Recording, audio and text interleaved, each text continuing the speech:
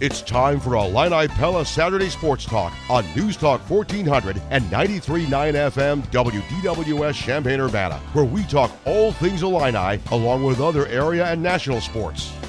Join the program by calling 217-356-9397 or send a text to the Castle Heating and Cooling text line 217-351-5357.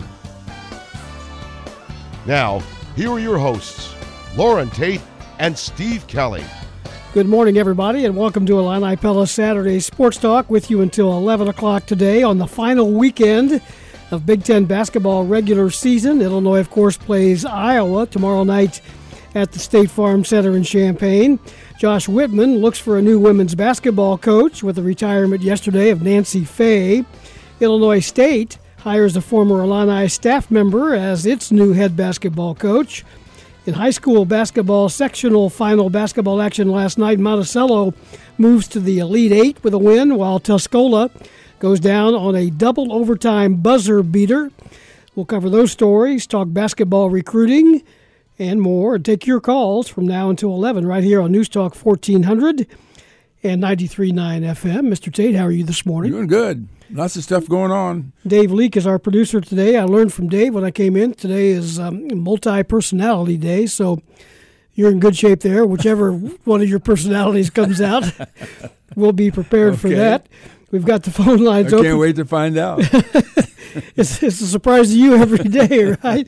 That makes it interesting. You don't get as bored that way. And Mike Koon will join us coming up. Plenty to talk to Mike about. Other scheduled guests are Kedric Prince. We'll talk basketball recruiting with him.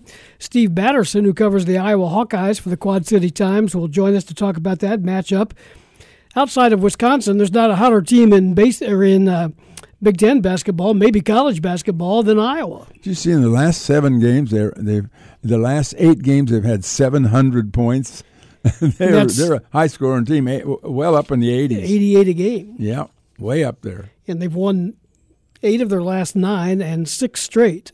So they're coming in hot. They have a chance to nab that number 4 seed if they could pull the win, and some other things happen in the last weekend. Only one game on the Big Ten schedule today. That's Indiana at Purdue at 1 o'clock.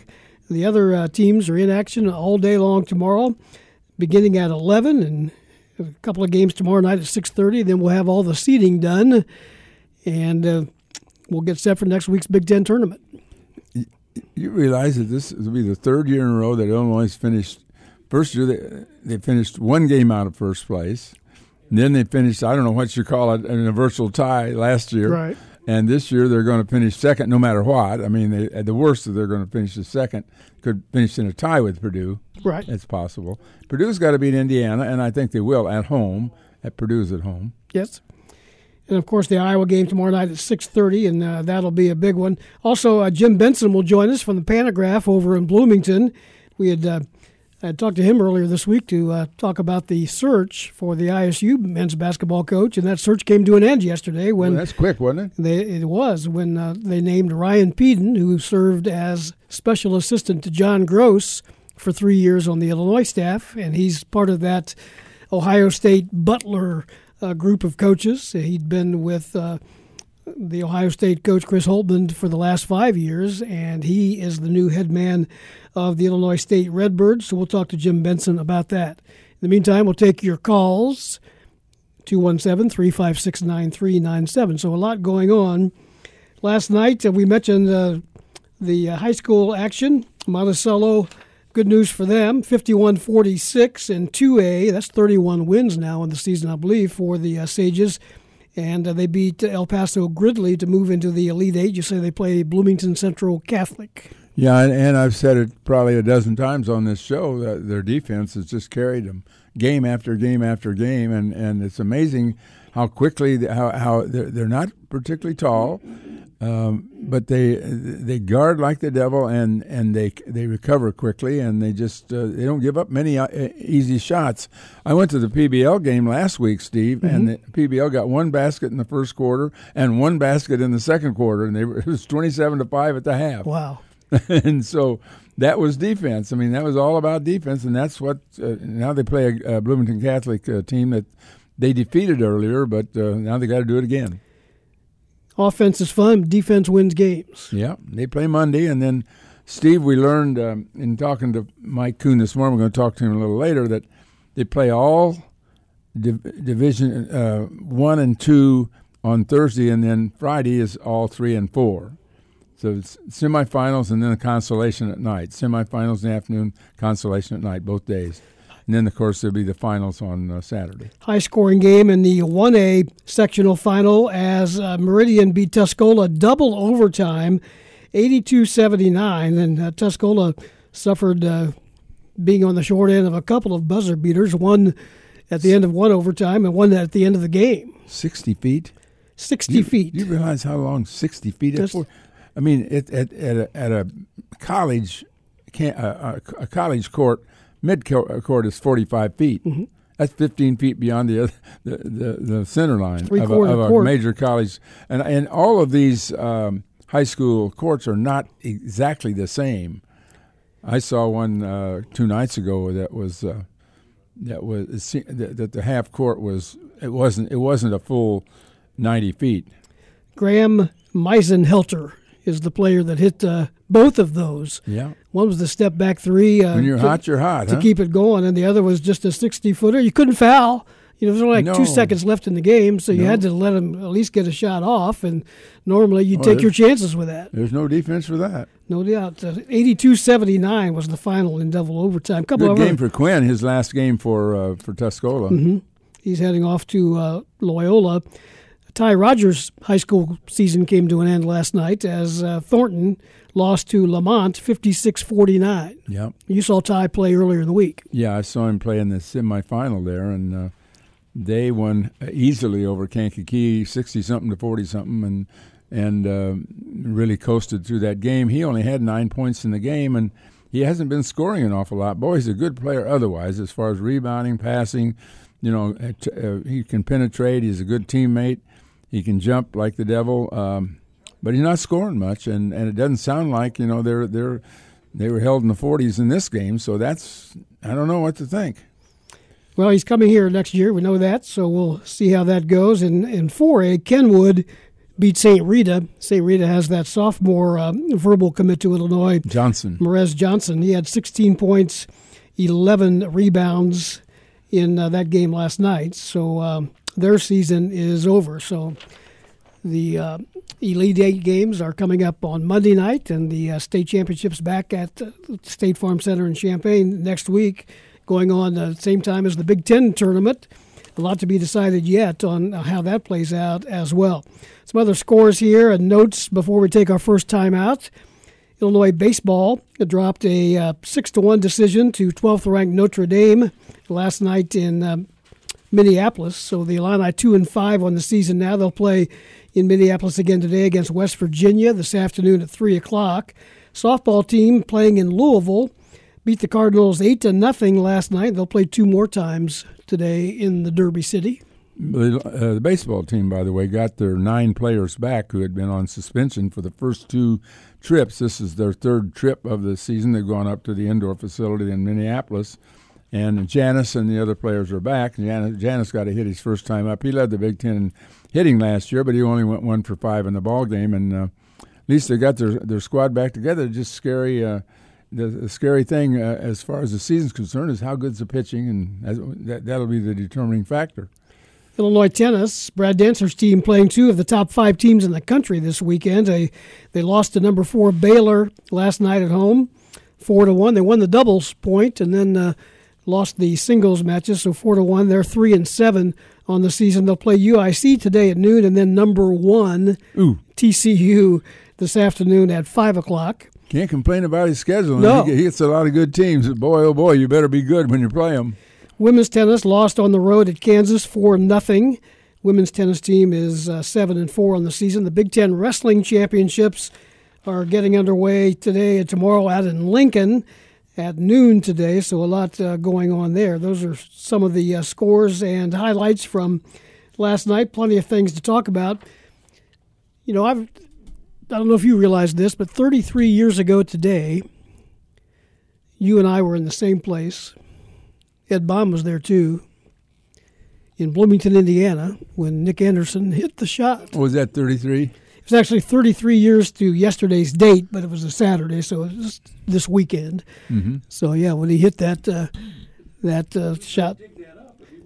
Yeah, we do have that on audio. If you forget what it sounds like, we'll dig it up. But I just came across that, and I was at Channel 3 at the time, sitting on the baseline right under the basket when that shot came. Were you? I wasn't shooting it, but I was there with my camera guy, and it was good stuff. So those are some of the headlines today. What's on your mind? A couple of early texts. One texter wants to know, where does Illinois women's basketball go from here? Well, that's a good question. We won't know the answer to that till it goes, because Josh Whitman apparently is not going to say much while he conducts that search. I would think this would be pretty much a one-man search committee, wouldn't you? Mm-hmm. He'll get help, but, I mean, Josh is going to make that decision. He made the former decision and brought a young lady that had been with him at Washington in St. Louis, mm-hmm. and she'd been tremendously successful there. And now she's I don't know if she will continue to coach or not. I'm not sure what happens at this point for her. She says she's looking forward to whatever is next in her life. She won 779 games and 5 national titles in her career, 36-year career. Nancy Fay stepping aside, and Corey Irvin will be the interim coach while Josh Whitman makes what he calls a national search for her successor here at the U of I on the women's sideline. Another text, there's a player who is Marcus Liberty's nephew, Javon Freeman Liberty, who is going to leave DePaul and transfer. And a texter asks, is he in the crosshairs or the sights at all of the Illinois coaching staff? I don't know the answer to that. But well, I wouldn't think so. I mean, I don't know how good a player is. He's got some good numbers for DePaul, but mm-hmm. but he's already said that he will not be back there. Another text, the Illini with the best Big Ten record over the last 3 seasons and only 1 Big Ten tourney title and 1 Big Dance win to show for it so far. I don't know what his point is, but ... Well, after pretty that. hard. The year before there wasn't any tournament, right. So they've had 1 win in the 1 year that they were able to go. I mean, and now this year we'll see.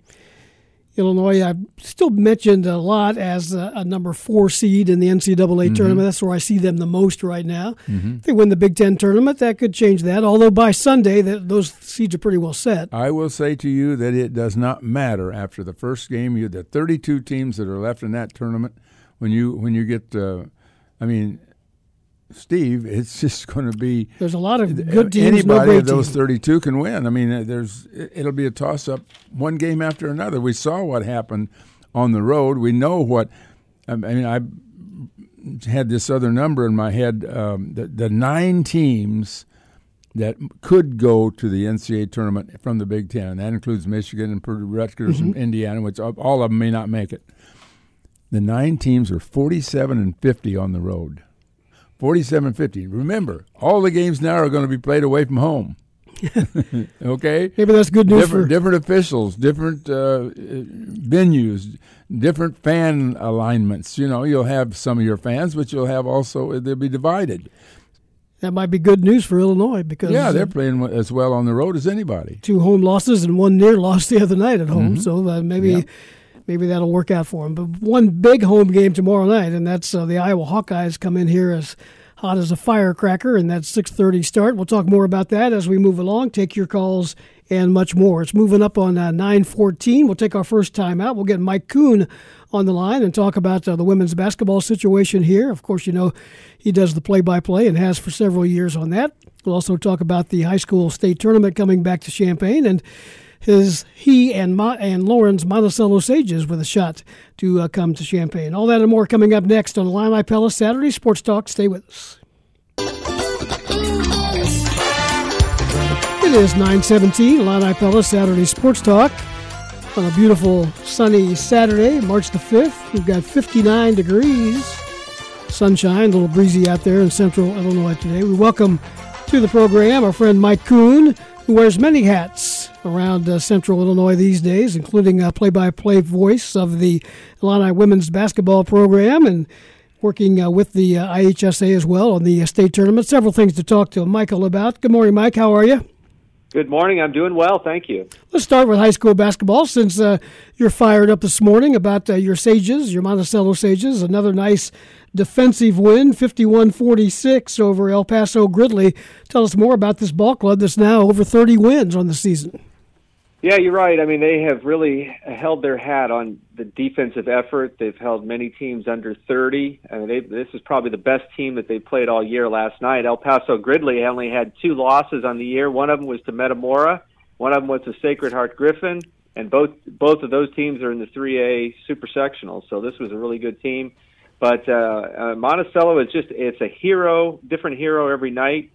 Tanner Bennycamper had the big first half, actually led Monticello in scoring with 13 points, but got in foul trouble in the second half and didn't play most of the second half. And then it was Trevor Fox that really had the big second half for Monticello. And, of course, Ben Cressup, who's been their leading scorer all year at the point guard.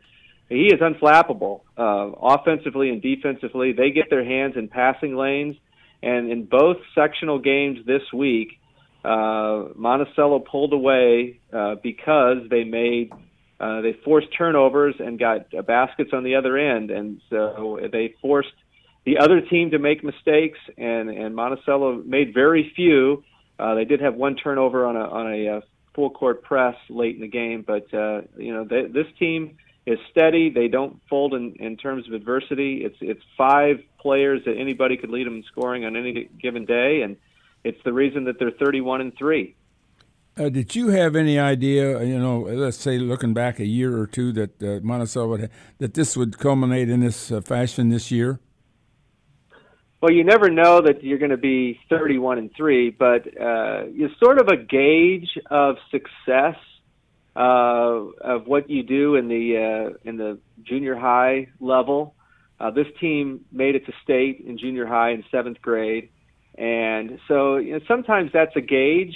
The ISA is not a full state tournament. That it's basically the midsection of Illinois is the IESA. But so you kind of knew. And there are 7 seniors on this team that were all on that team. They've played together for a long time.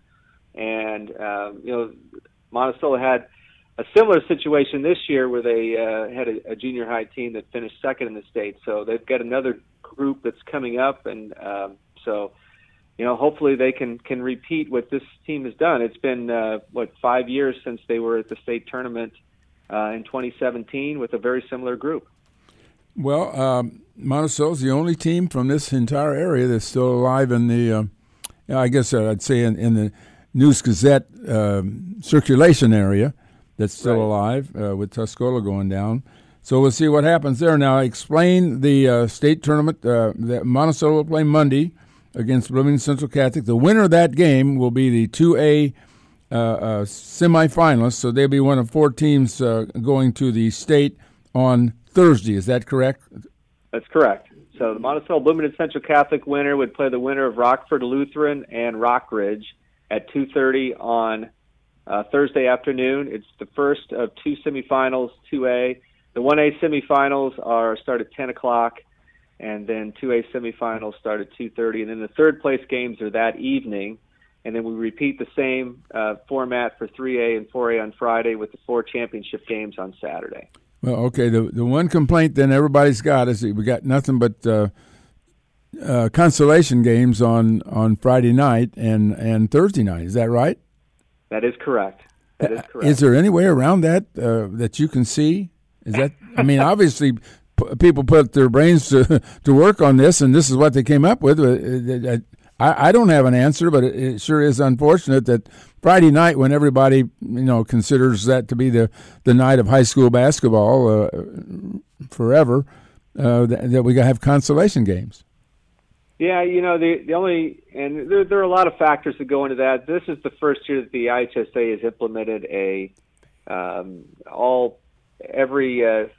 tournament on the same weekend. So I'm sure that they're open to tweaks. If I had to put my personal hat on it, I would have played.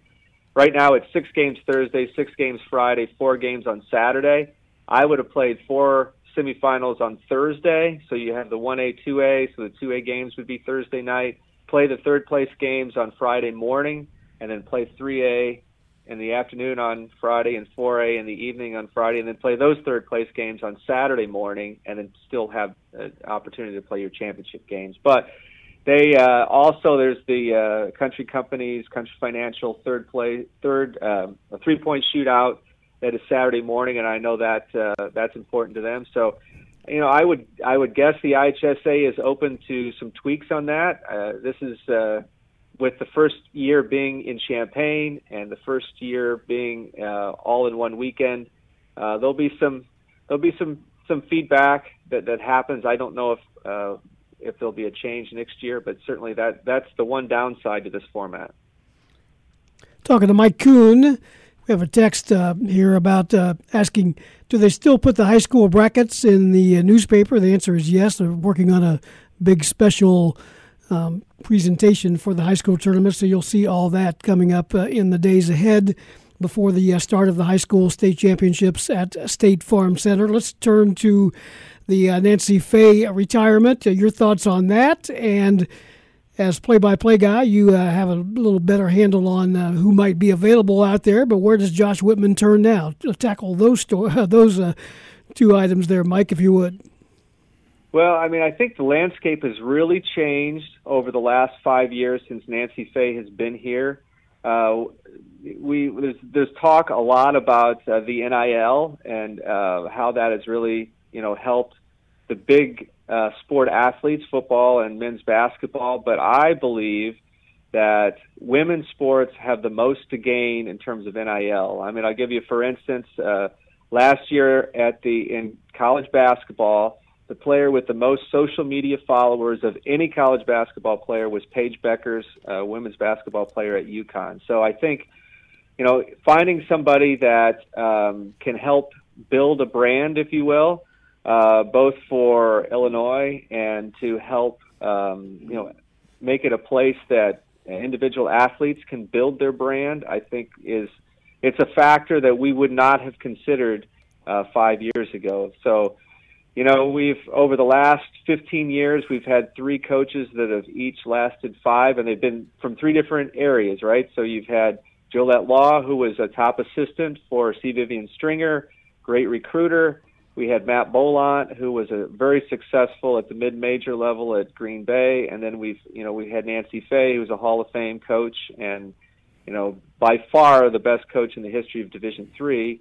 And we haven't really moved the needle over the last 15 years. And so, in terms of where you go, I've got some thoughts in terms of people that I think would be good fits here, but I think somebody that's handled Division I, whether it's as a top assistant or as a head coach, maybe somebody that's been an assistant at the Power 5 level and maybe had some success also at maybe the mid-major level would be a good fit here. The Big Ten, they've got with Big Ten Network and games on FS1 and ESPN and ESPN2, they're in a good point from a TV standpoint, and they've got some money that is going to roll in on the next TV contract to be able to really pay well the next women's basketball coach. Well, you worked 5 years with Nancy Fay here on a day-to-day basis, and it was just a tough thing for her to just not be able to get that turned around. They never had more than 2 Big Ten wins in any given season, so it was a tough situation, and I guess maybe the timing was right for something like that to happen, but I'm sure she was a class act to work with. No doubt. Sometimes in this day and age, coaches are they're reluctant to let media types in the inner circle, and certainly as the play-by-play voice of the team, I get to travel, so I have an extra inside look on that. But she was a delight to work for. You can tell why she was successful at Washington University in terms of her coaching philosophy. And, I had several good sessions when I would go in to tape the pregame interview with her. It wasn't come in, get your 4 minutes, and see you later. We had some good conversations, and she was always willing to kind of give you the insight on what was happening with the program, which I think is not always the case with head coaches.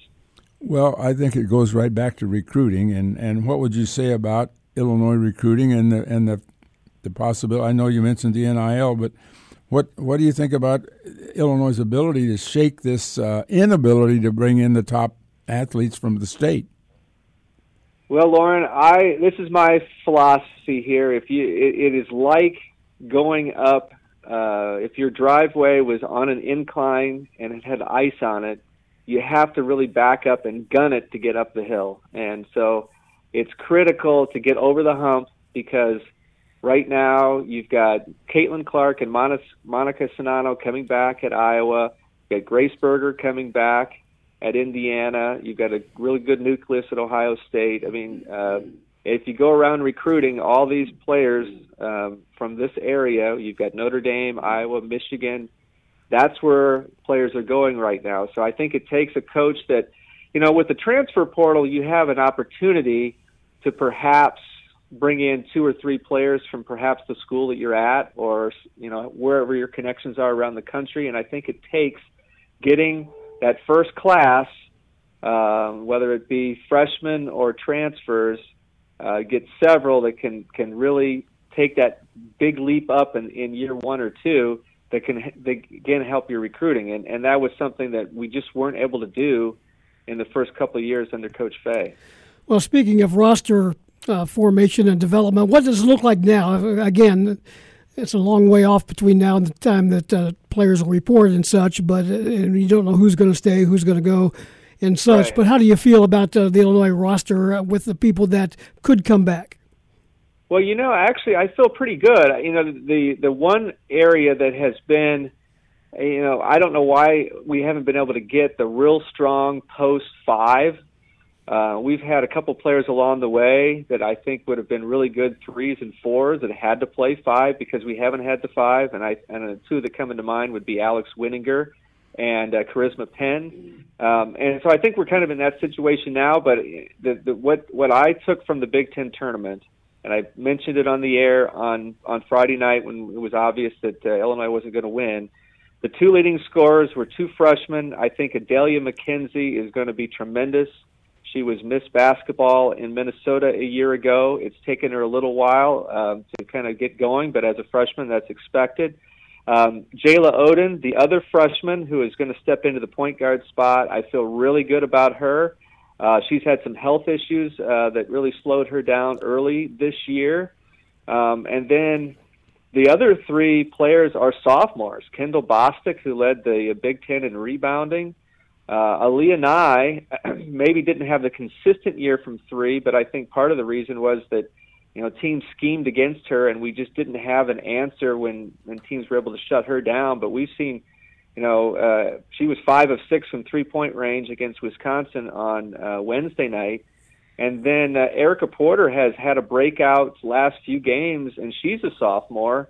So those are 3 sophomores and 2 freshmen that, if hopefully they stick around, they could be a nucleus to be, something really special here at Illinois if we can get the other pieces with them. Well, that'll be the selling job of the new coach, to sell those players to stay. Much like Bielema, when he came in, he sold those players to come back. Correct.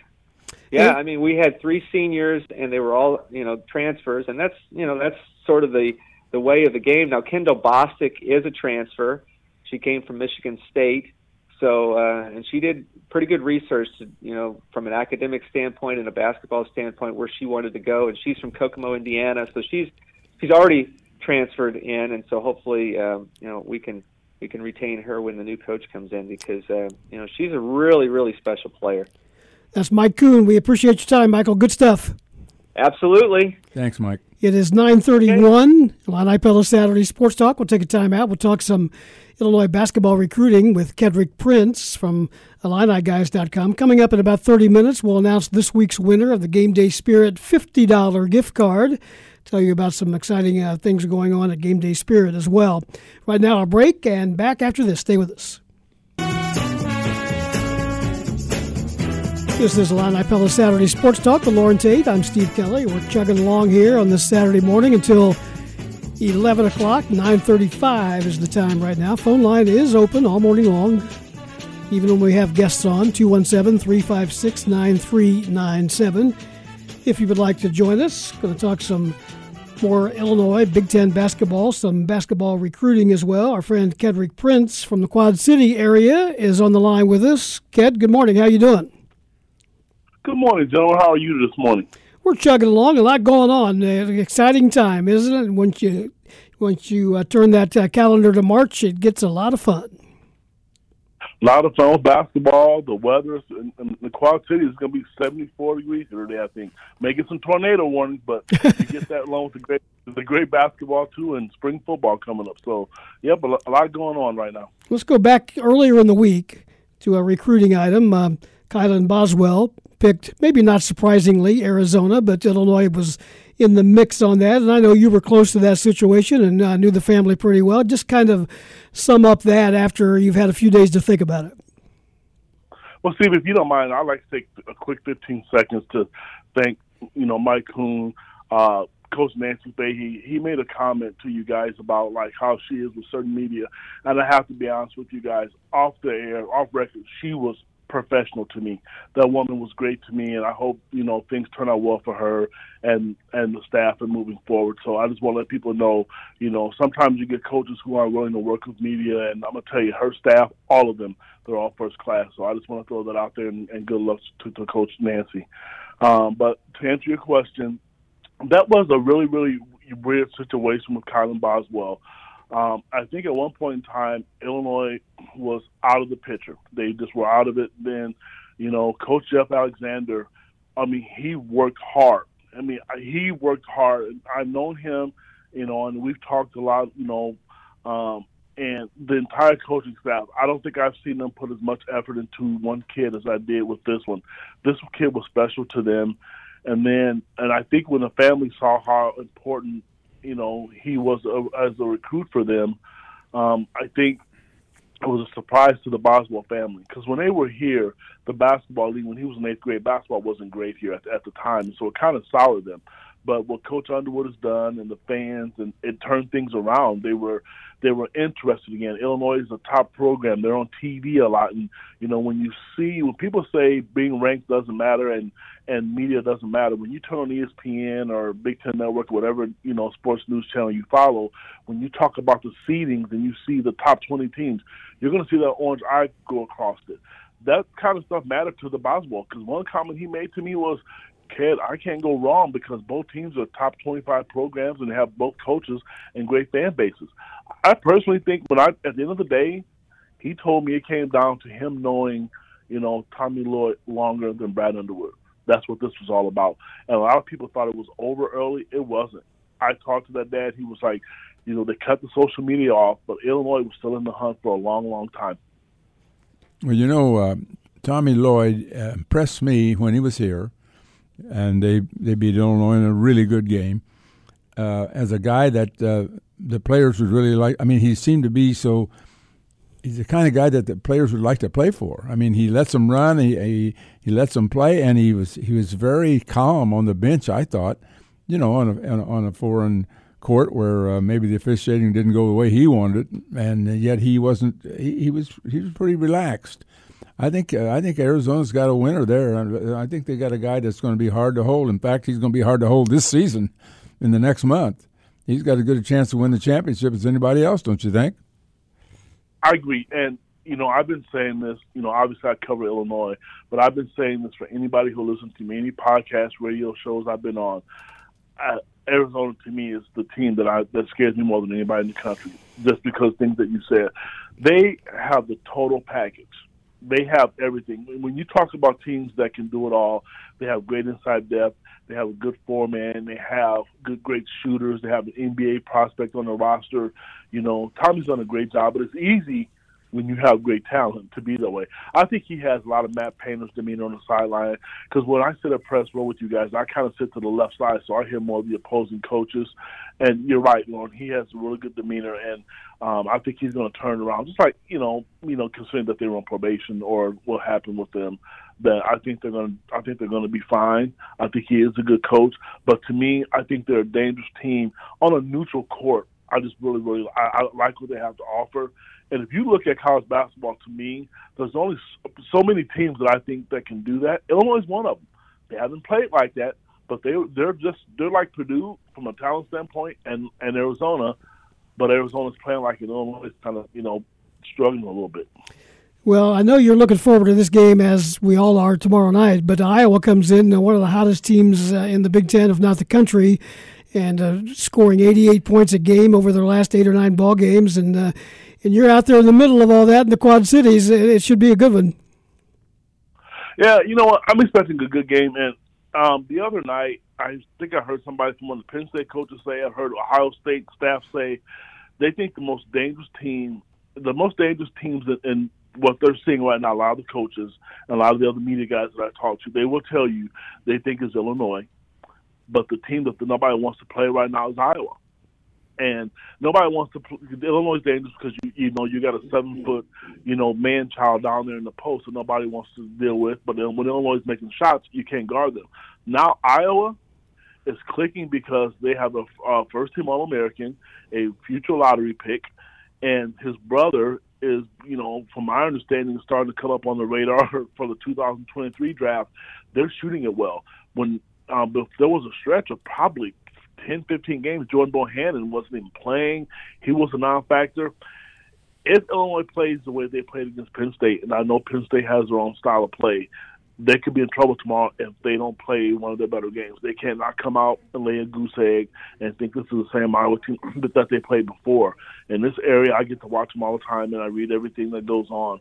And they are playing well. They really, truly are playing well. And, yes, it's senior day tomorrow for Illinois, but if you don't think Iowa's going to want to come here and ruin that, I think Illinois beat them 3 straight times now, I believe, in the history of the rivalry, this is going to be a highly contested game, and I'm glad it's prime time tomorrow because I expect a very good game. Iowa's not going to roll over. This is not going to be a 20-point blowout for Illinois tomorrow. If fans are thinking that, I think they're kidding themselves. And Iowa's got some motivation. There's still a shot for them to get that double bye if they can get a win, and so all the seeding things are yet to be determined tomorrow. So there's a lot more on the line for them too. You know what? It's really weird how this seeding thing is still in the play with what's going on tomorrow because if Illinois loses, then Purdue, and then you got Iowa, and like I said to you, with them and even Ohio State, it's just a really it's been a good year in the Big Ten. A lot of people thought early on, and I'm sure you guys remember, the Big Ten was down. But from top to bottom, it was pretty good again. I mean, it really was. Maybe not as great as it was last year, but from top to bottom, you had to play every night. I mean, you look at what Illinois just went through with Penn State, and I don't know how Rutgers could finish top 5 in the league, and people said that they might not get in the tournament. I mean, it's just really weird how this may all pan out and play out. Yeah, there's more individual players, individual star players on these teams that have emerged. I mean, Murray emerged and Davis emerged at Wisconsin. I mean, we've seen guys just jump up from one season to the next, and I think that's why you've seen the conference, which was kind of considered down in December, certainly not as comparable to the previous season when everybody thought the Big Ten was up and then they folded in the tournament. Now, this is kind of maybe this will be just the opposite. To me, Lauren, it's going to be about matchups. If you get the right matchups and the right seeds, I really hope that Illinois gets a 3 seed. A 4 seed, I'm not a fan of because then you got the Sweet 16 matchup with the possible first round with the number 1 seed. I don't know if they'll get to that point. But to your point, the Big Ten is always, because what you guys were just saying earlier, is it's a national brand. They're going to get recruits. They're going to get players. The players are going to get better. You mentioned Donnie Davis and Keegan Murray. I will tell you both right now. If you go look up a lot of draft nets, not a lot of them, but a few of them for the 2023 draft boards, I'm going to tell you 2 names you're going to see on those boards is Coleman Hawkins and R.J. Melendez. And to your point, those are the kind of jumps that like Ivy had, Davis, and Keegan Murray. So they look at what we look at and what the pros look at is totally different. We see Coleman, if he's not making shots and, RJ's not doing something, they look at something different and they look up upside, and I think they think a lot of those kids have it. A lot of those two kids have it. So having said that, the league is always going to, prosper because it's the Big Ten. It's great fan base. It's good athletic directors. It's good basketball. And they're going to recruit. And if Illinois wins that ball game, they're likely to get the number 2 seed with an outside chance of the number 1 seed. And if they get that 2 seed, they would play in the first game of the Friday night session over in Indianapolis against probably either Maryland or Michigan State, the way it stands right at this moment. But that can change in the days ahead. Here's a question for you that may be the question of the year. We've been asking it since mid-season. Who's the Big Ten Player of the Year? I'm glad you asked me that, and I hope every beat writer out there who's listening to this great show at least take into consideration what I have to say with this one. Here's why I think it's Kofi. I think it's Kofi because, one, there's nobody like him in college basketball. Teams have to literally put a humongous game plan together to stop him. You either double him with one person, guard him one-on-one, 2 people, send 3 people at him. Hopefully Illinois is going to shoot it. If they're shooting it well, then you pick your poison. Like they shot it great against Michigan last Sunday, and I'm really sorry. He owned Hunter Dickinson. Hunter Dickinson is one of the best players in the Big Ten, and he wanted no part of Kofi. I'm not discrediting people I'll use Jay Ivey. I think Jay Ivey is an athletic player. He's not to me, he shouldn't be considered for Big Ten Player of the Year. He's on a great Purdue basketball team, but he's not Keegan Murray. To me, it's a 2-horse race between Keegan Murray, in my opinion, and Kofi Cockburn. I think Johnny Davis is good, but if you go back and look at the games when he really, really struggled, he really, really struggled. Kofi struggles because he don't get 25 points or whatever the case may be. He doesn't shoot 25 shots. I think he was 5 for 19 against Illinois. So my thing is with Kofi, because he is such a dominant player and he's been consistent. Out of all the guys that's been out there, and Keegan is probably their next guy. I just think sometimes people get hung up in the last games that they saw. Look at the total body of work. You guys know, and correct me if I'm wrong, Kofi may be the first guy at Illinois, I don't know how many years, since the 70s, or that's had a player average a double-double in a game. And I think people have taken him for granted. They've taken him for granted because he's been there for 3 years, and it's hard to say, let's do Keegan Murray because he's new, or let's do Johnny Davis because he's new. If Johnny Davis won it, it would be because because Wisconsin got to share the Big Ten title. But as far as matchups, as far as who you got to prepare for, it's Kofi. He's been consistent, and he's been that way for 2 years. And I think people have gotten so comfortable they're taken for granted when it comes to these awards. We'll let you go with this real quick. A texter, Tom in Bloomington, asking, do you think Illinois is done in the 2022 class? Of course, Ty Rogers, Jaden Epps, and Sincere Harris coming to town. You think they'll add to that? I do. I'm going to tell you right now, the transfer portal, there may be other kids out there. There are kids out there that are going to be interested in Illinois because a lot can change when the season's over. You guys both know, because you follow recruiting too, kids leave, and that's a possibility. And so kids see different things, and with the rules the way they are now, I don't think it's going to be the same. And knowing what I know, but I can't say anything right now because I'm not 100% sure, I do think there'll be some changes, and I think there'll be some additions because, let's face it, Illinois is attractive. They're an attractive program now, and it's an easty sell whether you're in-state or out-of-state. So I expect that roster to change just a little bit. I really and truly do, with some really, really, really good talent. Always good to talk to you, Kedric. We'll see you over here tomorrow. Thanks. That's right. Have a good evening, fellas. Afternoon, fellas. You bet. That's Kedric Prince, IlliniGuys.com. Works in the Quad Cities. He also writes for the Rock Island Argus. A lot going on with Kedric. 9:48. We'll take a break and be back with more Illini Pella Saturday Sports Talk after this. Welcome back to the program, everybody. With Loren Tate, I'm Steve Kelly. This is Saturday Sports Talk on WDWS Champaign-Urbana at 9:51. A lot of basketball to talk about, college and high school. We're going to go back to high school here for a few minutes as we welcome Tai Streets to the program. Tai, of course, the head coach at Thornton High School. Disappointing loss last night to Lamont, 56-49. But good morning, Tai, and we appreciate you taking time to visit with us. How you doing? I'm doing okay. I'm doing as good as I can, like you said, after that loss. But it was a good year. Thanks for having me on. No problem. And, of course, we're interested in how your team did and so forth, and with expressed interest on Ty Rogers and what kind of player that Brad Underwood will be getting down here. Tell us more about Ty. Obviously, he's a great kid, first of all, a great kid off the court to start off. Just such a humble kid. And I think he's the best player in the state, maybe even the country, just what he does, how he impacts the game on the court. I mean, he's just amazing. He doesn't do it by just scoring. He's the best defender in the state, and he facilitates, makes everybody better. And he just competes, and he's going to be great for Illinois next year. So he's 6'7", and some of the video I've seen of him, as you mentioned, he's a outstanding defender and rebounder as well. What's his strength offensively? Is he take it to the basket guy? Is he a pull-up shooter, or does he do it all? What are your thoughts there? Well, I think he does it all. I mean, he doesn't. Like I said, I'm not saying he's LeBron. Don't get me wrong, but that's the mold he fits. Like, he wants to keep everybody involved. He makes everybody better. He's just not going to try to go score 30. He can do that. Sometimes I wish he would have done that more, but that's just not his mindset. He wants to make the team better, and he does a heck of a job doing that. So his jump shot has gotten better and better every day. He works on it every day, and it's going to keep getting better. I think that's going to just really complete his game once he starts shooting that more confidently. He can shoot it. He just doesn't shoot in the game, but I think that's the next step when he just starts believing in shooting that, and he'll be just fine. He's going to get better and better as it goes on.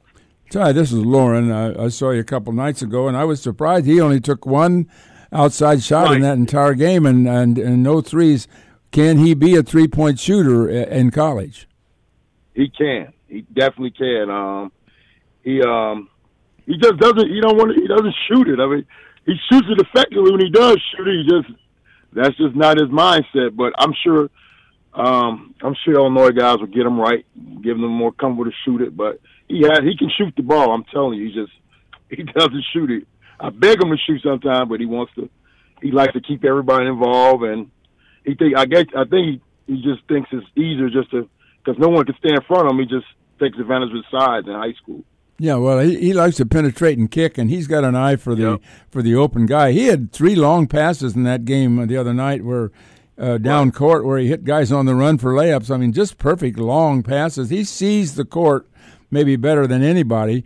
I would kind of see him as kind of a point forward in the sense that Illinois will have Curbelo at the point guard next year, but I would see him. They'll have some awfully good passers on that team next year. It looks to me like. Yeah, that's what makes teams great. When you have guys that's unselfish and make the play for the next guy. I mean, that's going to be great especially in college. That everybody's going to be unselfish, like you said, and he can see the court.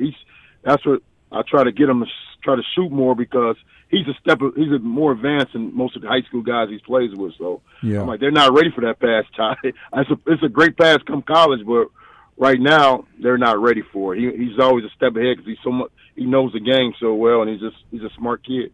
Well, let's talk about that game. I know you don't want to talk about it, but that game last night, what happened? 56-49. Did they slow you down?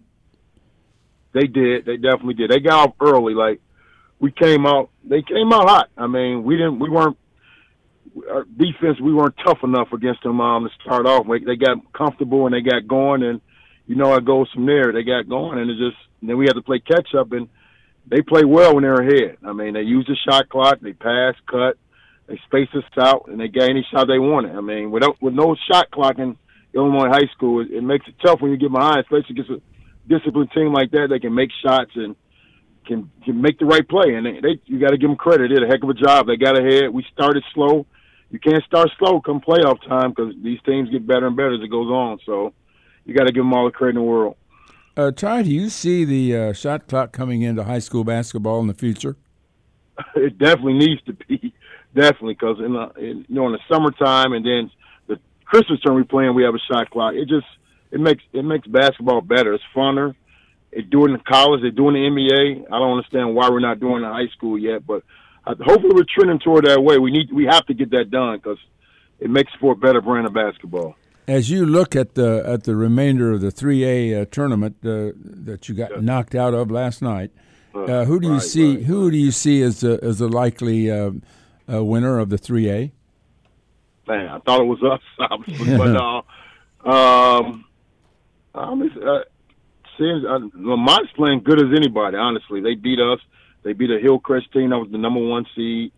They beat some teams, but they got to play Simeon. It's a perennial powerhouse, talented team. So they're going to play them Monday at UIC. So it's going to be a tough task for them. But the winner of that game could potentially win it all. Honestly, so there's a lot of good teams still left. Like I said, but I wouldn't put I think the winner of this game has a chance to really win it all. Another minute or so with Tai Streets. Your thoughts on the job that Brad Underwood and his coaching staff has done over the last 5 years, and maybe your relationship with that staff? Oh, yeah. They're doing a heck of a job.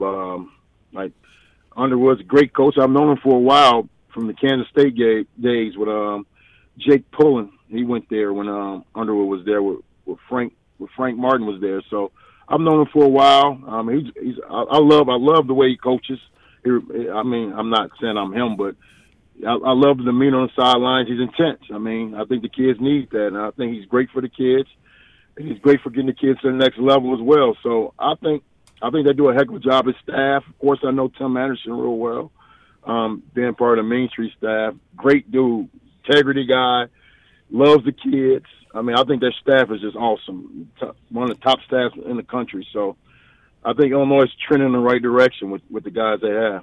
Well, we're looking forward to seeing Ty Rogers down here and maybe some of your future guys down the road, too. You never know. Right, never know. Hey, Ty, thanks for your time. Tough luck on the loss last night, but a great season, and thanks for taking time with us. I appreciate you having me. Thanks, Ty. That's Tai Streets with us, from the head coach at Thornton in northern Illinois, up in Harvey.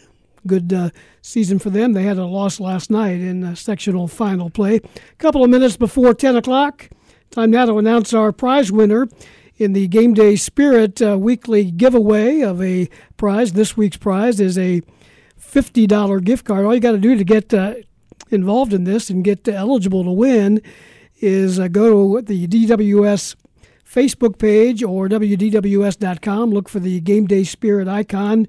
Click on that and sign up, and we pull the winner out each week. And today's winner is Joseph Mattingly, a $50 gift card from Game Day Spirit. And the folks at Game Day Spirit are happy that March Madness has begun. They're your one-stop shop for all things March Madness, from their NIL T-shirts and jerseys to the official sideline bench T-shirts. They've got everything you need to be a big Illini fan. And they've got a new Kofi Coburn T-shirt. It's a Game Day exclusive design for what they call the baddest man in college basketball. The baddest. The baddest. You can shop those styles in the stores. Of course, 2 locations to go into the stores. You can shop them online as well. And a big game tomorrow night, of course, senior night at the State Farm Center for the Fighting Illini. Game Day Spirit, your Illini headquarters. And they're the proud sponsor of this show. And congratulations to Joseph Mattingly. He's the winner of this week's $50 gift card. We'll have another either gift card or jersey or something to give away if you sign up next week as well. It is 10 o'clock, WDWS Champaign-Urbana. Hour number 1 of Saturday Sports Talk, brought to you by Illini Pella, is in the books. We'll take a time out. Hour number 2 coming up. It's the second hour of Illini Pella Saturday Sports Talk on News Talk 1400 and 93.9 FM WDWS Champaign-Urbana. Join the program by calling 217-356-9397 or send a text to the Castle Heating and Cooling text line, 217-351-5357. Here again are your hosts, Loren Tate and Steve Kelly. Welcome back to the program, everybody. Hour number 2. Phone line remains open, 217-356-9397. Busy first hour. We talk things over with Mike Koon on the upcoming change of the leadership of University of Illinois women's basketball, also high school basketball conversation in that discussion. Kedric Prince talked to us about Illinois basketball recruiting. We just completed about 10 minutes with Tai Streets, the head coach at Thornton High School. And we're heading off hour number 2. You can go to the movies if you want to and see the Batman movies. We've got our own Batman on this show, Steve Batterson. You can be Robin. Who has covered Iowa for many, many years. Steve, good morning. How are you? I'm doing well. Good morning. You're excited this time of year like we all are in college basketball and college basketball fans, but a big one coming up tomorrow night at State Farm Center. I know you'll be here, but tell us about the Hawkeyes of late. They're on a roll, winning, 8 out of 9 and 6 in a row. Yeah, 8 out of 9. It's been kind of a 180 in the middle of the season. Jordan Bohannon, who was going to play the shooting guard this season, has been reinserted at the point, and all of a sudden Iowa found an offense. And things had really kind of stagnated about a month or so ago, and they lost to Purdue, which obviously no shame there, and then they went to Penn State and lost in double overtime. And the offense just wasn't flowing, and so Fran opted to go back to Jordan at the point of role that he's filled for 5 years, and move Tony Perkins into the lineup, and those two moves really seem to have kind of ignited and galvanized this team, and it's been an interesting month because really Iowa has looked like a different basketball team than it looked a month or so ago. Are they playing better defense in this streak this time as well? I think there's a little bit of that going on. Yeah, I think the big thing with Iowa is they like to push that tempo, and defensively they've been able to keep things kind of fresh and keep bodies at it. This Fran McCaffrey has referred to this as the deepest team he's ever coached, and they kind of mix and match depending on opponents, but this group seems to have it in sync on the defensive end of the court, which is leading to some transition on offense that's been pretty successful, and Bohannon makes good decisions in terms of who he's feeding the ball to, and that's been one of the bigger things, is that the ball is getting to guys in positions where they can score. And we've seen Connor McCaffrey heading into the Michigan game the other night had hit 11 out of 17 from 3, and that's not necessarily been his game, but it's a byproduct of what I was getting offensively with Bohannon at the controls. Steve, this is Loren. I saw Iowa slipping into a zone on occasion, and it looked to me like that's pretty effective. I would think that they would try that at least just to throw Illinois off in that game tomorrow. What do you think about their efforts with the zone? Yeah, I think it's been pretty productive,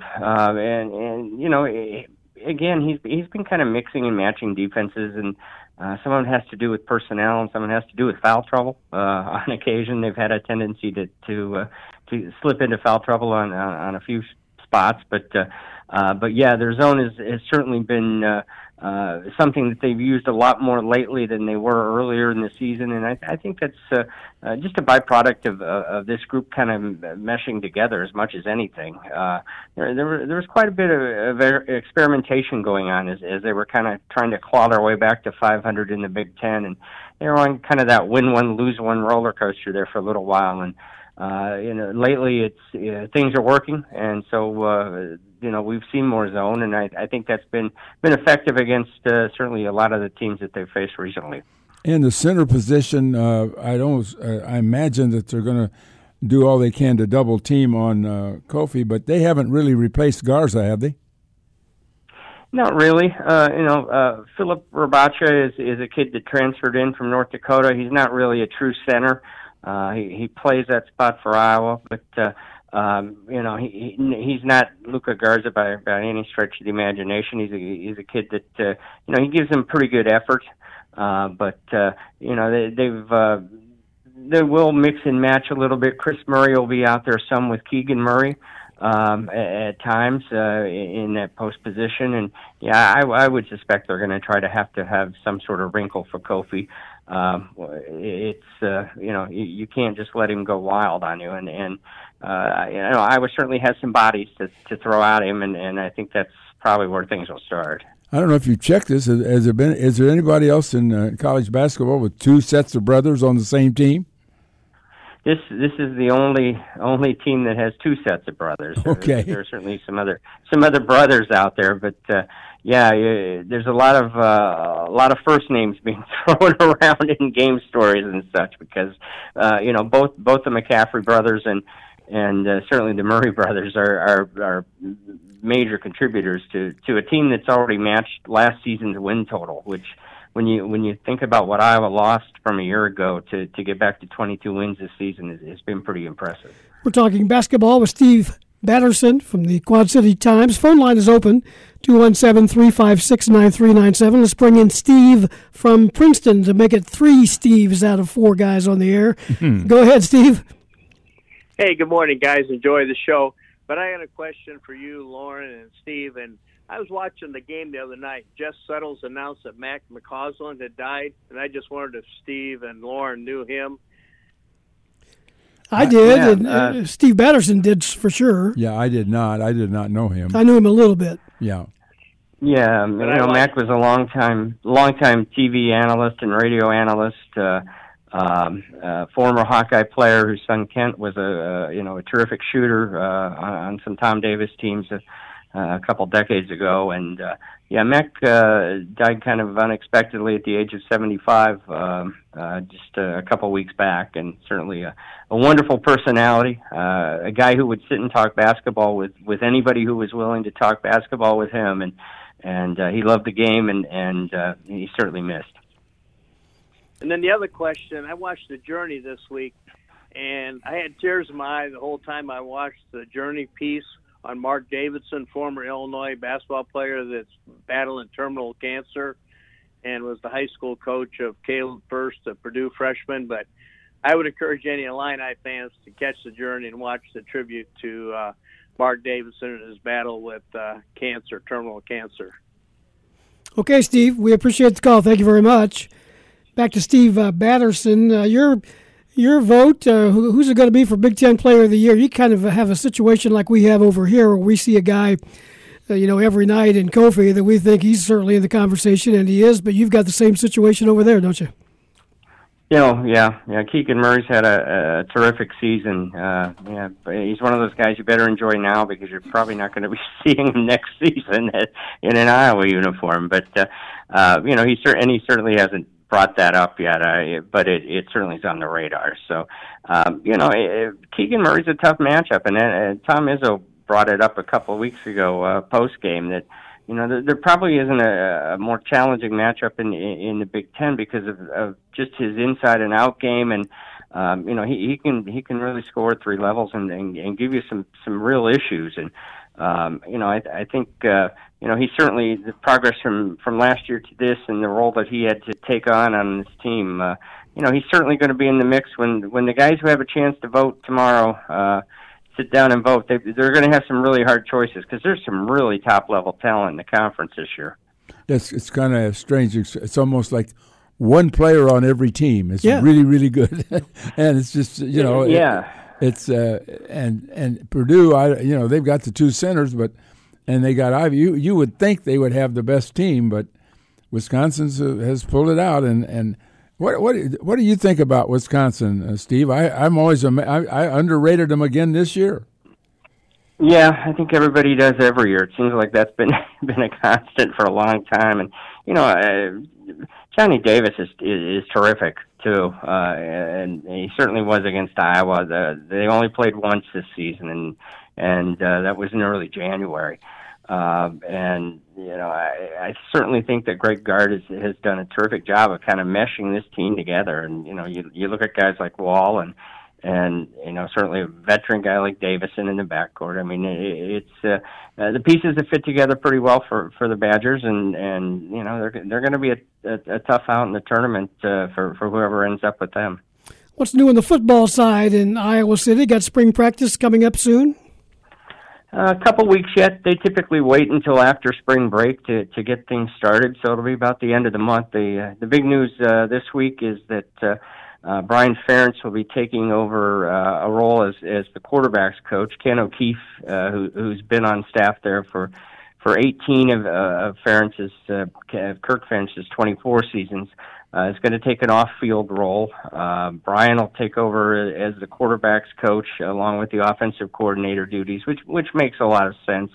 And then Abdul Hodge will be returning to Iowa City as the tight ends coach. He's been coaching outside linebackers at South Dakota for the last 3 seasons, and that hire took place just a couple days ago. So this isn't a long-term preparation for Brian Ferentz as a future head coach, is it? Well, I think it's in some ways more of a response to criticism of Iowa's offense last year that Brian was running, and I think that it makes some sense to have the guy who is calling the plays to be involved with the quarterbacks on a regular basis, and that wasn't necessarily what was happening in Iowa. And so I think this is, as much as anything, just designed to bring a little cohesion to the operation and see if there's a little more productivity out of the offense than maybe what there was a year ago, which, I mean, that was kind of the lingering issue, is that Iowa's defense was awfully salty and pretty consistent from one game to the next, but the offense was pretty hit and miss.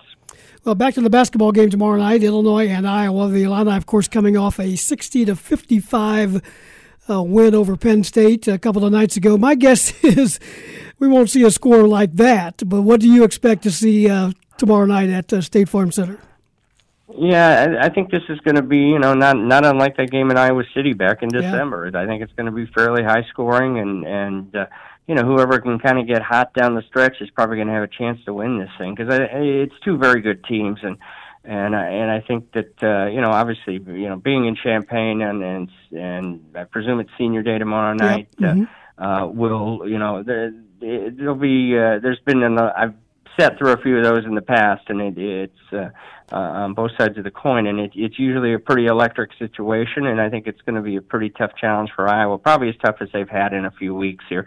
Michigan, they went to Michigan on Thursday night and won fairly handily, but it's spring break week in Ann Arbor, and the crowd was pretty small for a 9:00 tip, and so not really a very intimidating situation. So this will be the first one of those that Iowa's faced in a little while. So it should be a great way to wrap up the regular season and send everybody over to Indy next week with plenty of motivation on both sides, I'm sure. Thanks a lot, Steve. You bet. My pleasure. We'll see you over here tomorrow. Thanks. Take care, guys. You bet. That's Steve Batterson with the Quad City Times. Covered Iowa for a long, long time. Not quite as long as you or me, but pretty close to me, because I'm working on 40 years on this beat myself. He mentioned about who can get hot at the end will win the game. That wasn't the case at the Penn State game, as neither team could score. Exactly. I mean, there was 6 minutes to go in that game. Penn State was shooting 22 for 44, 50% of their shots they'd made. They missed the next 9, including 4 misses on 1 possession.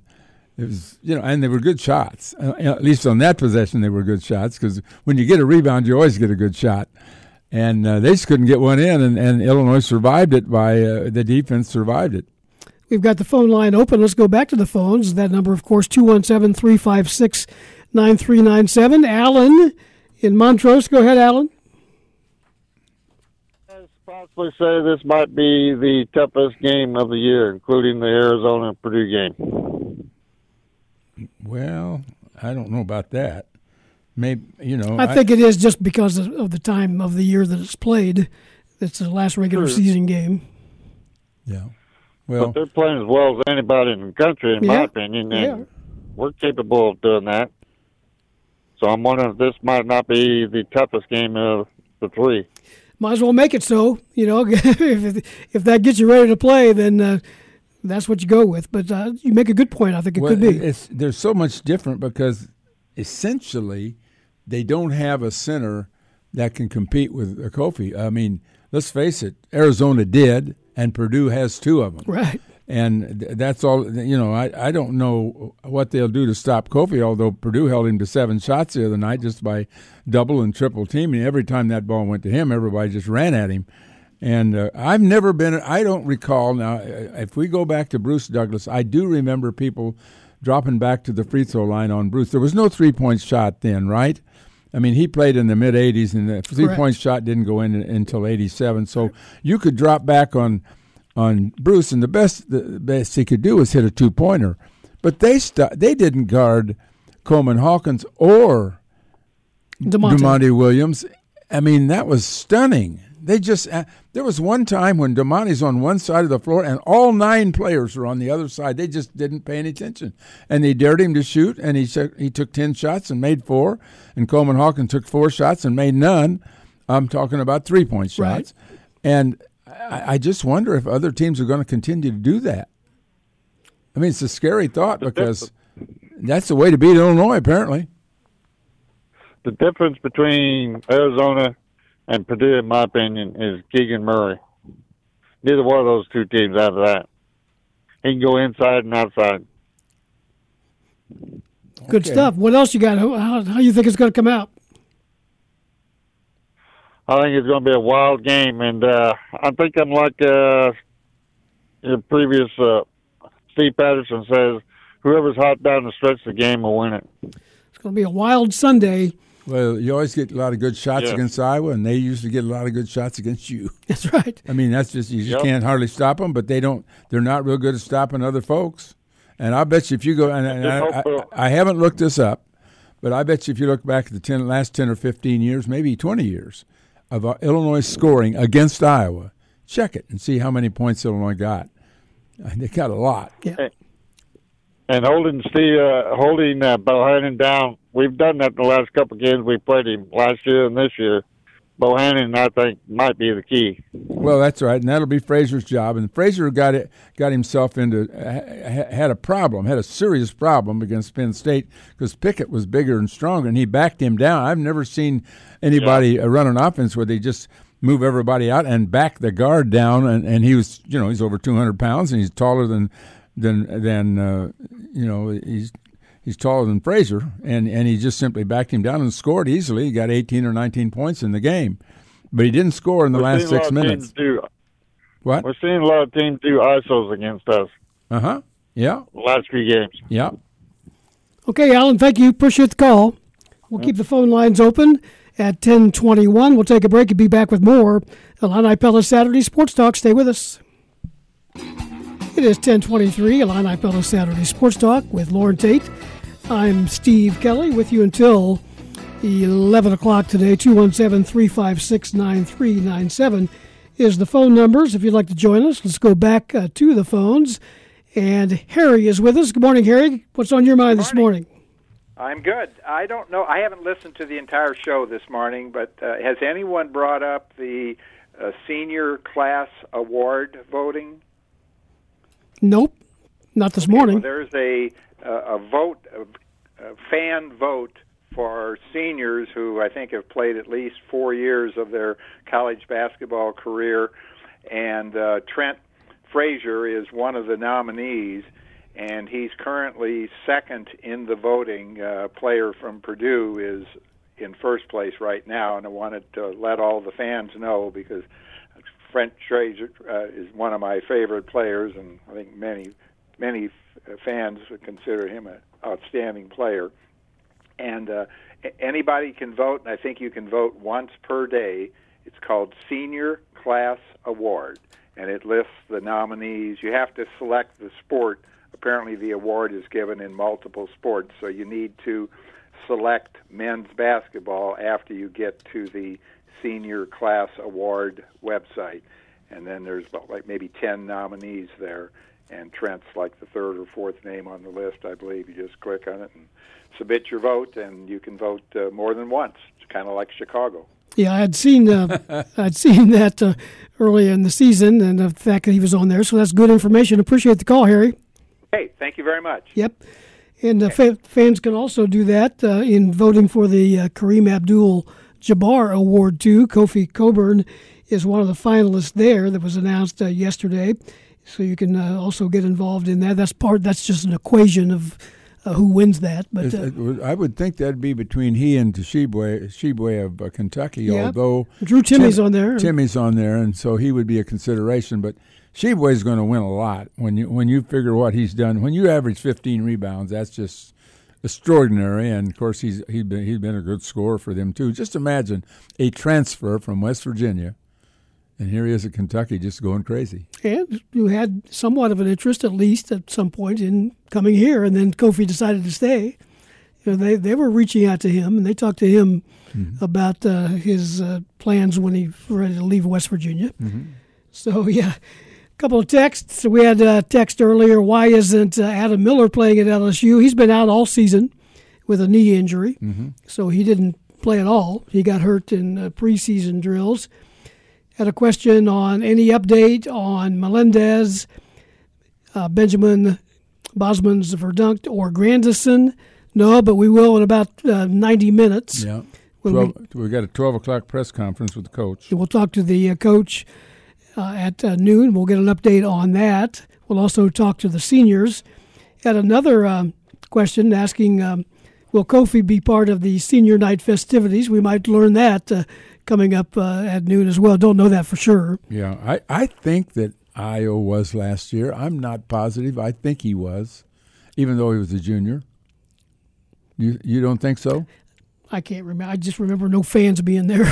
Yeah, it's kind of wrong. I could be wrong. It's kind of a whole weird thing. I think we knew he was going to go, and sometimes when you know a guy's going to go, they participate in that. But I don't know about Kofi. I mean, that could go either way. But Kofi, there's a massive effort underway right now to get Kofi back next year. I'll tell you that. I'm talking about a massive financial effort. I would say the fact that he's a junior and he doesn't know for sure what he's going to do, the answer would be no, but we'll find out. We'll see. Hey, Jim, you're on the air with us in Champaign. Go ahead. Thanks, gentlemen. I've been out of town, and I did see the Michigan-Illinois game on TV, or Michigan-Wisconsin game on TV, and I did some reading afterwards about the incident at the end of the game, but when I read Juwan Howard's apology, he never apologized to the man he struck, to my knowledge. Now, maybe I've missed something. There was a whole bunch of people and groups and whatnot that he apologized to, but the man he actually reached out and slapped, he didn't apologize to. I don't understand that. Maybe you've heard. Well, the guy that wrote his apology the next day didn't think about it. That's the answer to that. Hey, he didn't apologize to the Wisconsin head coach either, or the guy he slapped.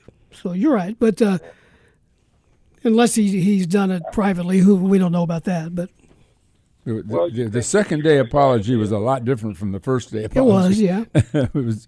it was obviously done by somebody else, or else he just had a change of heart. Yeah, I don't know. Sad state of affairs. Thanks, gentlemen. You do a great job. Yep, appreciate the call. Thank you. 10:29, Illini Pella Saturday Sports Talk. And if you've been thinking about replacing the doors in your home, you probably know that the two most important doors, obviously, are the entry door and the patio door.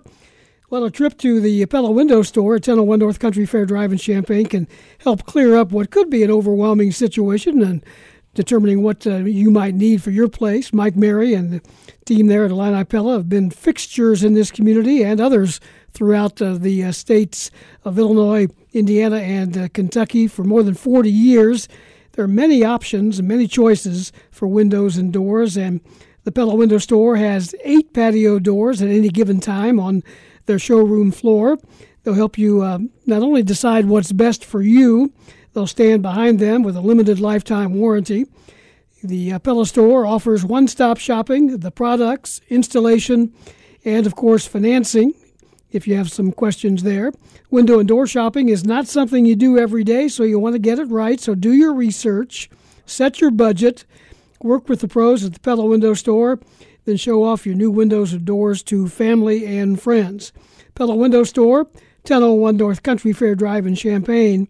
Open Monday through Friday, 8 to 4, and Saturday by appointment. Check them out online at pellaofchampaign.com. Squeeze in another call here before the break at 10:30. This is Dan calling from Madison, Wisconsin. Go ahead, Dan.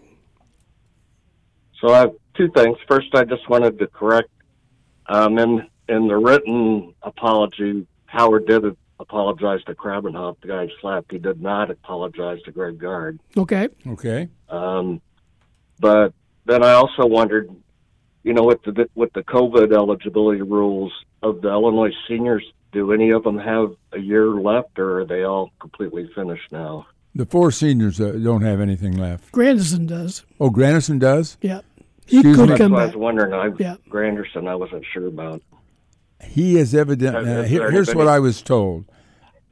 I don't know if this is accurate. I was told he has made a decision not to return. I've heard that too. But I think technically he could. Okay, technically, okay.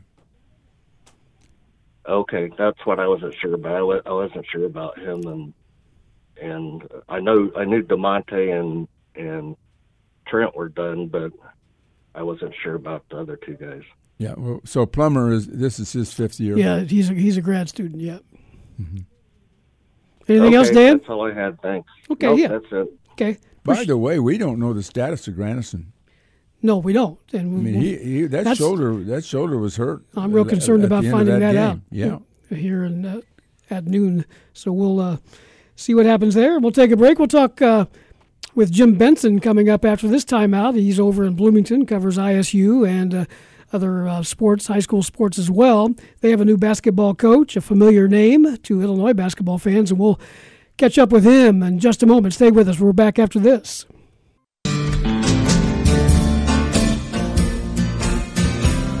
.35, Illini Pella, Saturday Sports Talk with Loren Tate. I'm Steve Kelly, with you until 11 o'clock. 217-356-9397 is the telephone number if you'd like to join us. It's been a pretty active Saturday morning, heading into a very active weekend in college and high school basketball. Happy to welcome back to our program our friend from Bloomington Normal area, Jim Benson with a Pantograph. Good morning, Jim. How are you?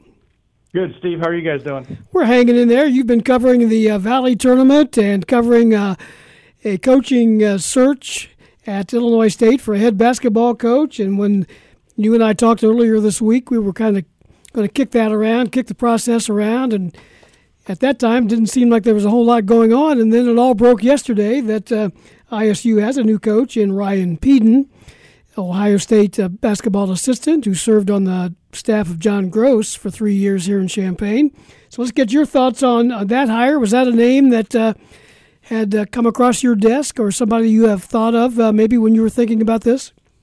I guess I have to brag a little bit on myself, Steve, because he was one of the guys I had on my top 10 names to consider. So good. Once in a while, you get those things right. I had heard his name even before Dan Muller was fired. Somebody mentioned his name to me, that he was one of the top assistants, especially in the Midwest, because a lot of times schools like Illinois State kind of go in their footprint, guys like that. So I kind of did a little research, and I kind of looked at his bio, and I saw obviously with the John Gross tie with Illinois, he knows the state of Illinois. He's recruited the state of Illinois well. So I kind of threw his name out there, knowing that he would probably be somebody at least Illinois State would be considering. They did it. I told you earlier, the AD Kyle Brennan, he kind of did a Ron Gunther kind of search. He went into hiding, didn't talk to anybody, and that's probably the way you should do searches, especially nowadays. And it was a little bit of a surprise yesterday that it came quite so soon after their season had completed. We were led to believe it was going to be between Selection Sunday and the start of the NCAA tournament. That was kind of the vibes they had been kind of throwing out there. Not quite sure why they did it now. Obviously, it was leaking at Ohio State, I think, was the big thing, and they wanted to kind of get that out and get him here for a press conference on Monday, and then he'll go back to Ohio State and stay with them through the NCAA tournament, and then he'll be back here full time. Well, Jim, it looked like that they just announced it. Did they announce it right after the loss to Northern Iowa? Yeah, they did about an hour afterwards, Lauren. Okay. And, Matt Norlander of CBS Sports, he broke it right after the game, right during their press conference, actually, which was kind of funny. But yeah, so I think that kind of forced their hand a little bit, probably. Okay, and why did Mullen not do better? I mean, he's known as I think, as a pretty good coach. I mean, was it recruiting? What was it? Yeah, I tell you what, you're right. The first 5 years, the fifth year they shared the Valley title. A lot of people think they got snubbed at the NCAA tournament. And in the last 5 years, Lauren, a couple things happened. Their defense kind of took a downturn. He was known as a defensive coach. I mean, he was a defensive player when he was at Illinois State, and they had a very good defense when they were doing well at Illinois State. The last 5 years, the defense had slid quite a bit. Their discipline had slid quite a bit too. I always thought Dan Muller's downfall at Illinois State was he never recruited players like Dan Muller to Illinois State. And by that I mean guys with high basketball IQs, high motors. You know, they weren't high recruits out of high school, but you know Dan got the most out of his ability when he played at Illinois State. He scored about 1,500 points, and he was on nobody's radar as a high school senior when he played over in Lafayette High School in Indiana. He just never recruited that kind of player. I think he took too many recruiting shots at guys who were long and athletic, and they didn't have basketball IQs.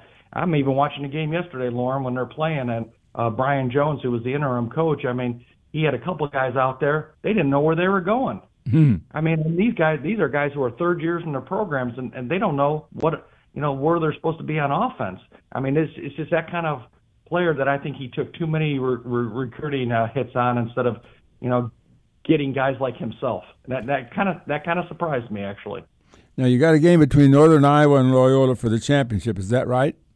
No, it's the semifinal today. Semifinals, okay. Yeah, the other semifinal is Drake and Missouri State. Okay. So does Loyola have to win the tournament to get in the NCAA? Yes.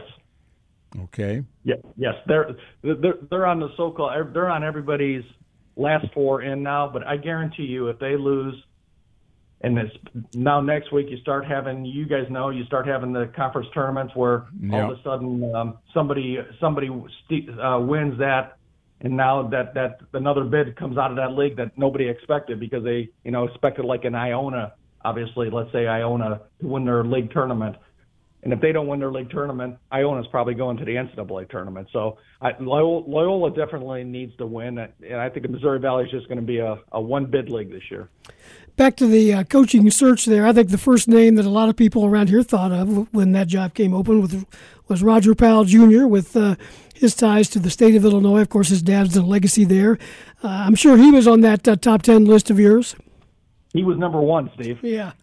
Yeah, and like I said, the AD hasn't talked yet. I'm not really sure what the salary is going to be. I have been hearing from other people that Illinois State was going lower than Dan Muller was making, and if Muller was making about a little over $600,000, I think when Illinois State signed him to that contract 5 years ago, that was one of the highest contracts in the Missouri Valley at the time. Well, now it's middle of the pack. If you want to get a top assistant, I think especially like Roger Powell, he's at Gonzaga, obviously a national power.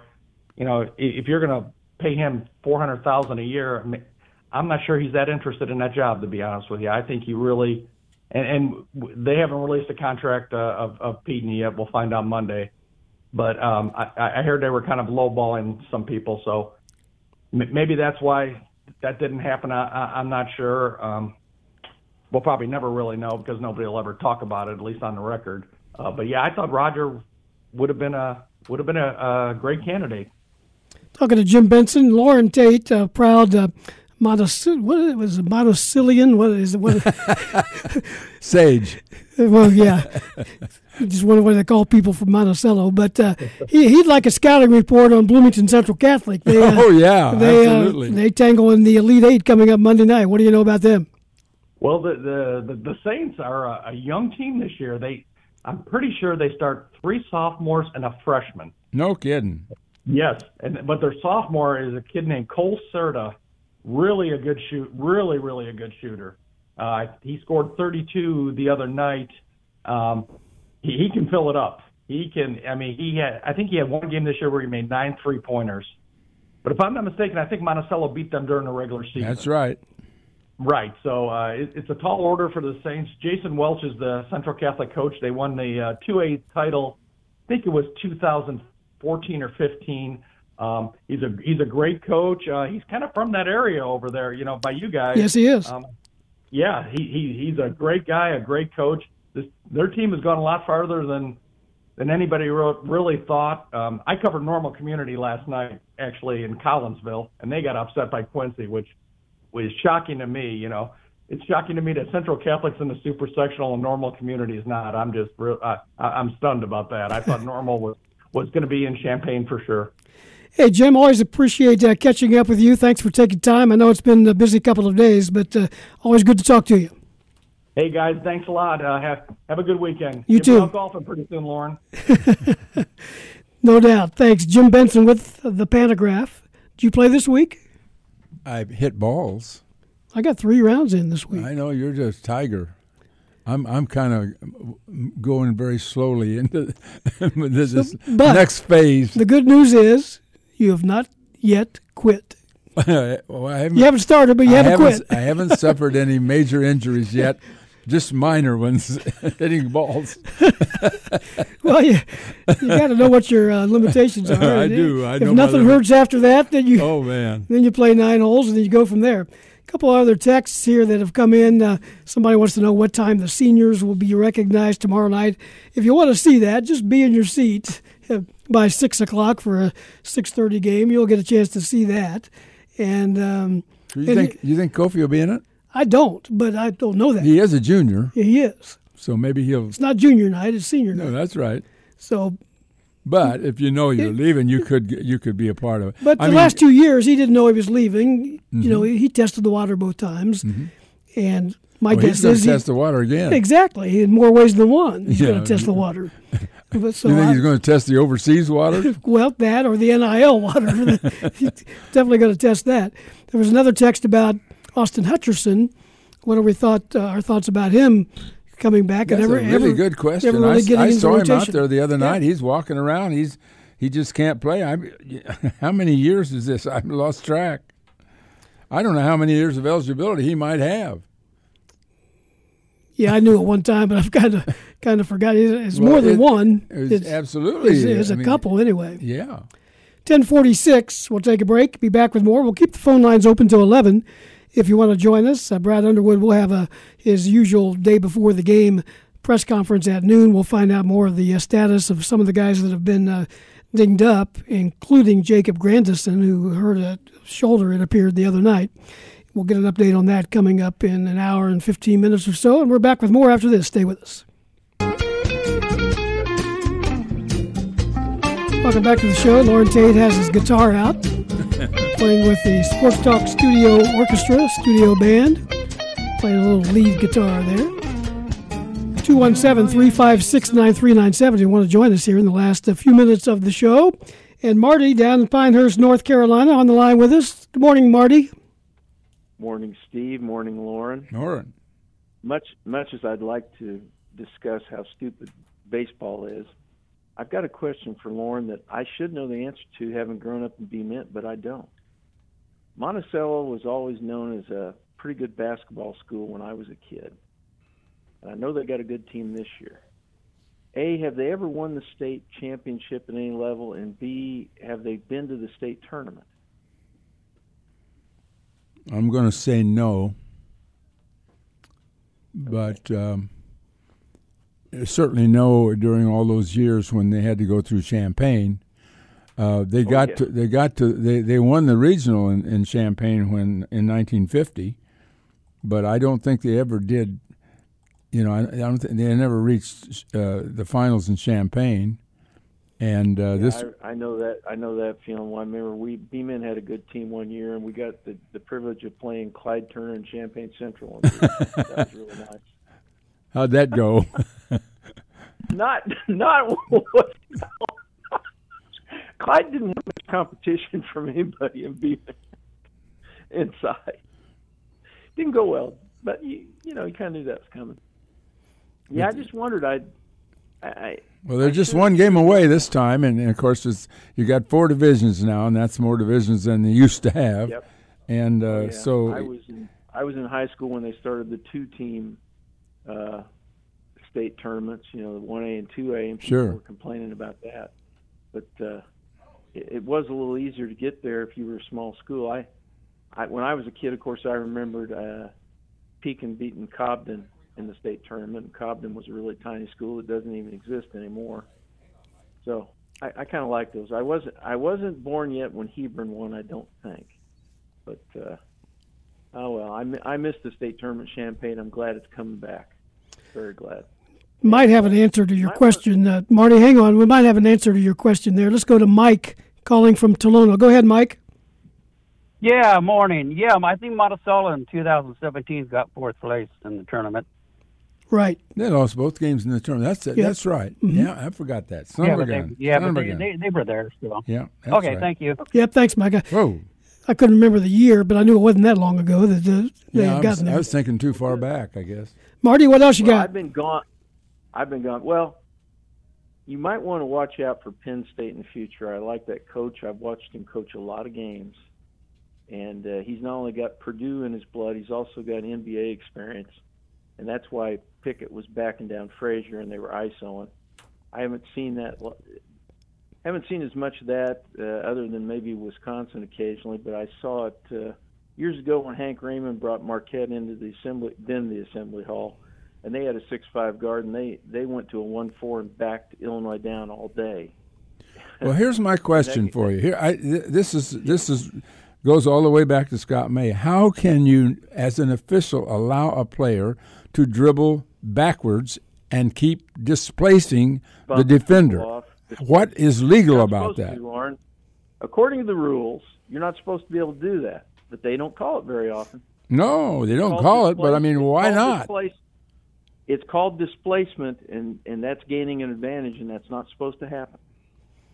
But I can't tell you why basketball, I mean, as you've said many times, it's almost an impossible game to referee in many ways. Well, Kofi does some of it too. I mean, he displaces the other guy often. And, maybe not straight back, but if he just moves to one, when he moves to shoot, he displaces the guy. If he leans, he displaces the guy. He is, I've never seen anybody like him. Marty, good stuff. Appreciate the call as always. All right. I'm going to take a minute or two here now to take fans down memory lane. As we mentioned at the beginning of the show, it was 33 years ago on this particular Saturday over in Bloomington, Indiana, when Nick Anderson hit the biggest shot in Illinois basketball history. 2 seconds remaining. The Illini will have the basketball and will have the length of the court to go. Now, I remember this same situation down in the Austin Peay game. Remember that, Lauren? The Illini threw the ball to center court and called a timeout. 1 second elapsed, and then they got the ball into Kenny Norman, who had a good shot. The question is... And didn't make it. Well, I don't know who called that timeout. That was fast thinking on somebody's part, wasn't it? Well, here comes the long heave. I assume. Steve Bardo will inbound it. Then it comes to Nick Anderson. Long jumper. Anderson. God! Anderson hits it! Anderson hits it! Anderson hits it! Illinois wins! Illinois wins! Illinois wins! Illinois wins! Oh, baby! Nick Anderson hit that ball from long range at the gun. The Illini win it 70-67. He was 10 feet. 10 feet beyond the line, the arc. When he caught the ball on the sideline, he took a dribble and shot it. He's at the bottom of the pile over here. I don't know if you'll ever see him again. I hope he didn't get hurt down there. The Illini all in a big pile up there, down near one foul line. With 2 seconds to go, they got the ball to Anderson, who launched a shot from how far away do you think that was? I'd say it was about 30, although I'd say it's about 10 feet beyond the line. I'm trying to point to it. I think it's about 10 feet beyond the arc. Incredible. Two of the most unbelievable shots, and I want to tell you. Loren Tate and Jim Turpin on the call. I'm glad you didn't pull a hamstring jumping out of there. Congratulations. Why don't more teams pass the ball? I see the ball thrown in. I said in that broadcast, I said, now look here for the long heave. Of course you throw it down there. You don't throw it to the guy next to you. Do you see how many times in games where at the end of a game a player will just toss the ball in and the guy will have to heave it from his own free throw line? And kudos to Ed Bond for writing the levels on the announcers there to make sure everything was legible in that. And good stuff there, no doubt. And only a couple of weeks later, Nick Anderson, when we thought he was coming back, changed his mind. Here's part of a conversation I had with him about that. Pretty sure you guys don't know the whole story. And the very main reason that I left school was my mom. My mom was in a car accident that almost killed her. And my parents went separate ways at the time, so it was just me and my mom and my sister, and my mom needed help. I couldn't not stand by and not help my mom and my family. So that was the main reason. If that wouldn't have occurred, I would have been here my senior season. But my mom needed the help, so that was my main reason. That's Illinois Hall of Famer Nick Anderson back in the day, 33 years ago. 10:56. We'll take a final break. Be back with some final words after this. Stay with us. Got about 90 seconds left on the program. We do have Bob standing by in Urbana. Go ahead, Bob, real quick. Yeah, real quick. The best out-of-bounds play was the Quincy High School State Tournament throw from one end of the court to the other end of the court. The guy at the second end of the court jumped up, passed the ball to a guy under the basket and made a layup. That was it. Yep, Thank you. Bye-bye. Yeah, appreciate it. Those were the Douglas brothers. Yeah, and that ball was actually over the end line on the far side, and he caught it in the air, and when he came down, he was several feet beyond the end line, but he got rid of the ball back inside. That was a great play at the Assembly Hall. It's going to take care of things here on this edition of Saturday Sports Talk, brought to you by Illini Pella. Thanks to our guests, Mike Koon, Kedric Prince, Thornton basketball coach Tai Streets, also Steve Batterson from the Quad City Times, and Jim Benson from the Bloomington Pantograph.